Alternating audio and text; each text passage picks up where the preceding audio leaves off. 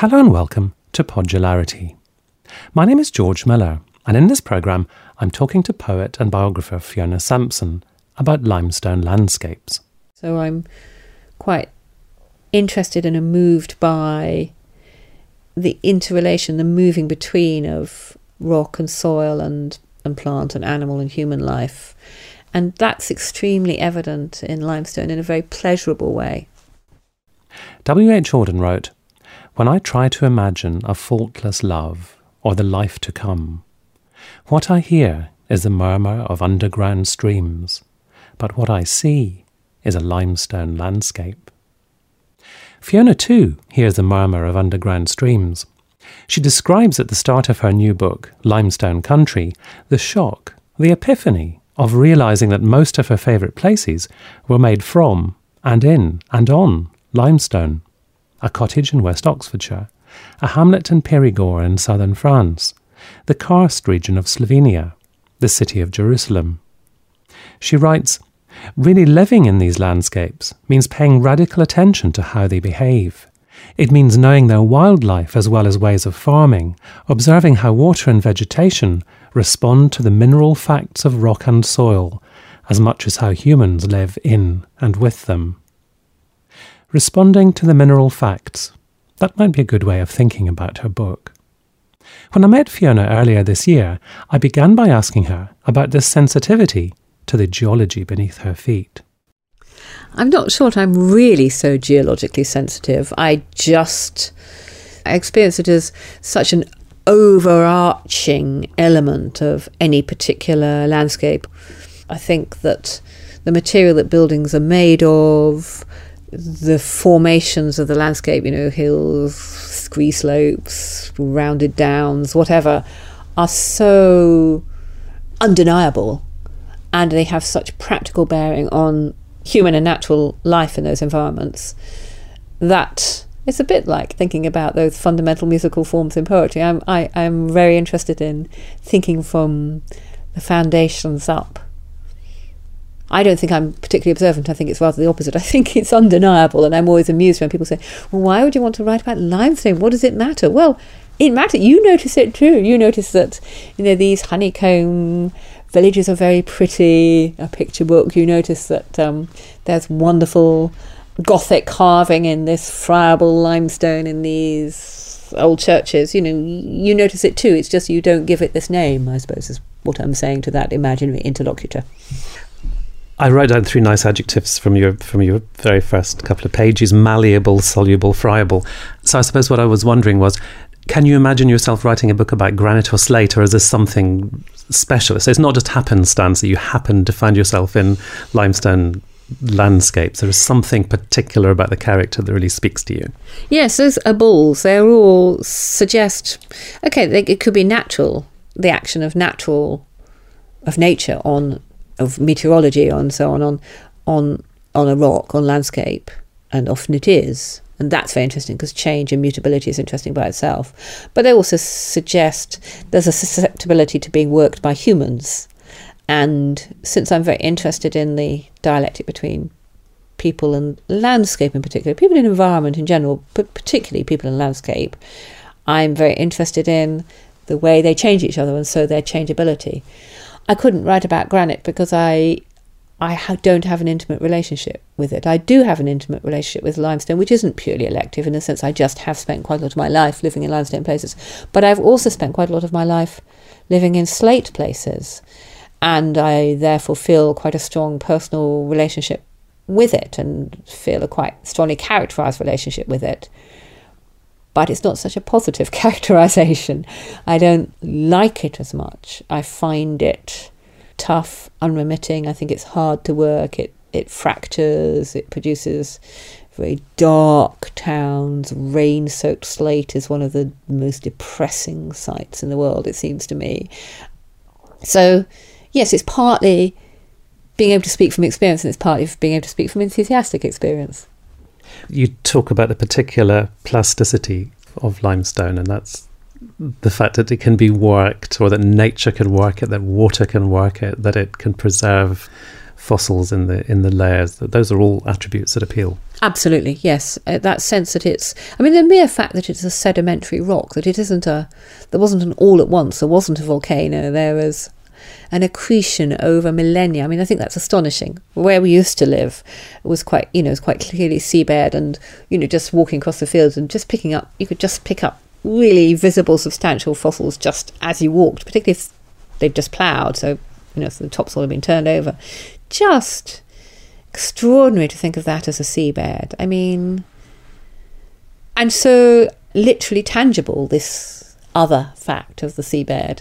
And then, yes, I do love a varied landscape. I love declivities and chasms and surprising small caves and, elder trees growing out sideways out of a sheer limestone cliff, because there's just enough give for the roots of this that were a seed to really sustain a big tree. I find all of that very engaging. I think I quite like a kind of only connect view of life, so I'm quite interested and moved by the interrelation, the moving between of rock and soil and plant and animal and human life. And that's extremely evident in limestone in a very pleasurable way. And you've got this wonderful sensitivity to history and what you call the deep archaeology, which I guess is the geology, isn't it? But in the chapter on England, and you're in a little pocket of Oxfordshire where it meets Gloucestershire and Wiltshire, there is quite a strong sense of loss of something, a way of life that's gone. You talk about the village being hollowed out and that there aren't any jobs to speak of. It's about commuting.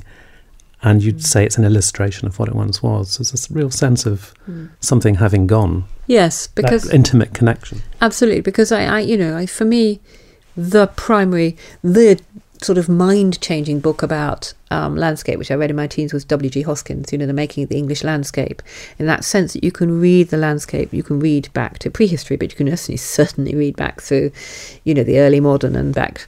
And I just do that all the time. That's just part of my experience of kind of driving anywhere.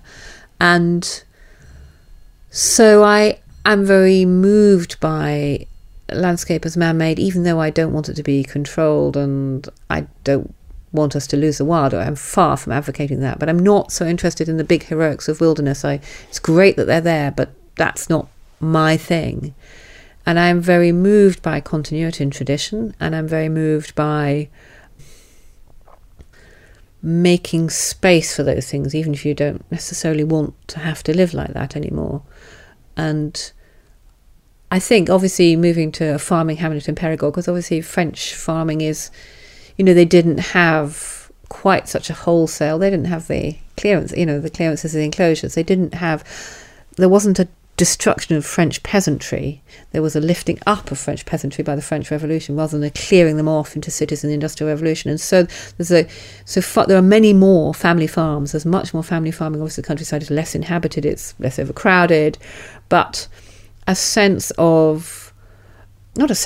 actual encounter with proper farming lives where people can fully respect themselves and have a good life living off the land is really striking, when the climate is so proximate as it is in France to the British climate. It's not like going off to North Africa or Latin America, where everything, climatically everything is so different.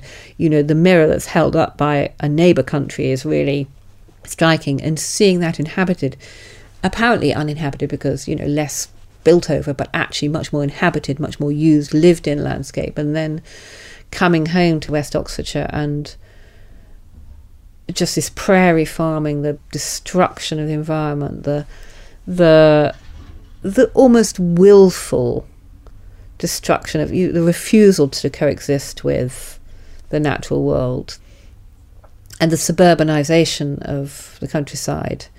It's a tremendous sadness, and I think that it's a loss in all sorts of ways, not just sort of in terms of deep meaning, but I think that in alienating people from the actual working, living, changing land, which we actually all live on, in fact, even in cities, means that decision making becomes increasingly poor, because it's made in an urban environment which sees everything non-urban as utterly other, as idiot, redneck, or picturesque postcard, and doesn't understand that, for example, trees are the lungs for all of us, and that, farming feeds us, that really has lost sight of those absolute basics. There's a sort of terrible divorce. Yeah, and I think it's a tremendous sadness, because I think that actually, the constellations of the natural world are significant. And I don't think they're arcane. I think that they are significant and they are available to people, whether you've got education or not, if you have access to them. But if you don't have access to them, they're not available to you. Fiona, we've been talking about various aspects of your work. This afternoon we've talked about reading poems and reading scores and reading the letters and journals of Mary Shelley. Let me ask you in conclusion about the joy of map reading, because that's a different kind of reading from all those other ones. What engages you about that? Is that something where you can really immerse yourself in a completely different kind of way of reading? I absolutely love map reading. I love it. It's a form of daydreaming. I love it because, I can read maps and I love reading them. I mean, that's to say, they, just like a poem, they aren't simply something on the page for me. They tell me about a place. I do love reading maps of places I've never been. But I think there's also something which probably actually fundamentally has a relationship with music and poetry. That's to say, it's something to do with reading form and shape rather than necessarily names.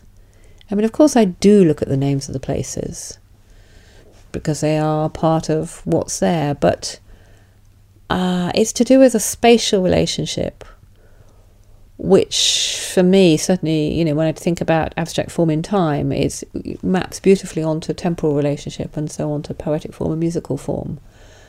Yeah, I just think they're the most gloriously evocative things. I was talking to Fiona Sampson about her latest book, Limestone Country. It's published in a very elegant small format hardback by Devon-based publisher Little Toller Books. More information on their website. There are plenty more podcasts on a wide variety of subjects at podularity.com. And do check out this programme's sister podcast, The Hedgehog and the Fox. That's all for now, so until next time, thank you very much for listening, and goodbye.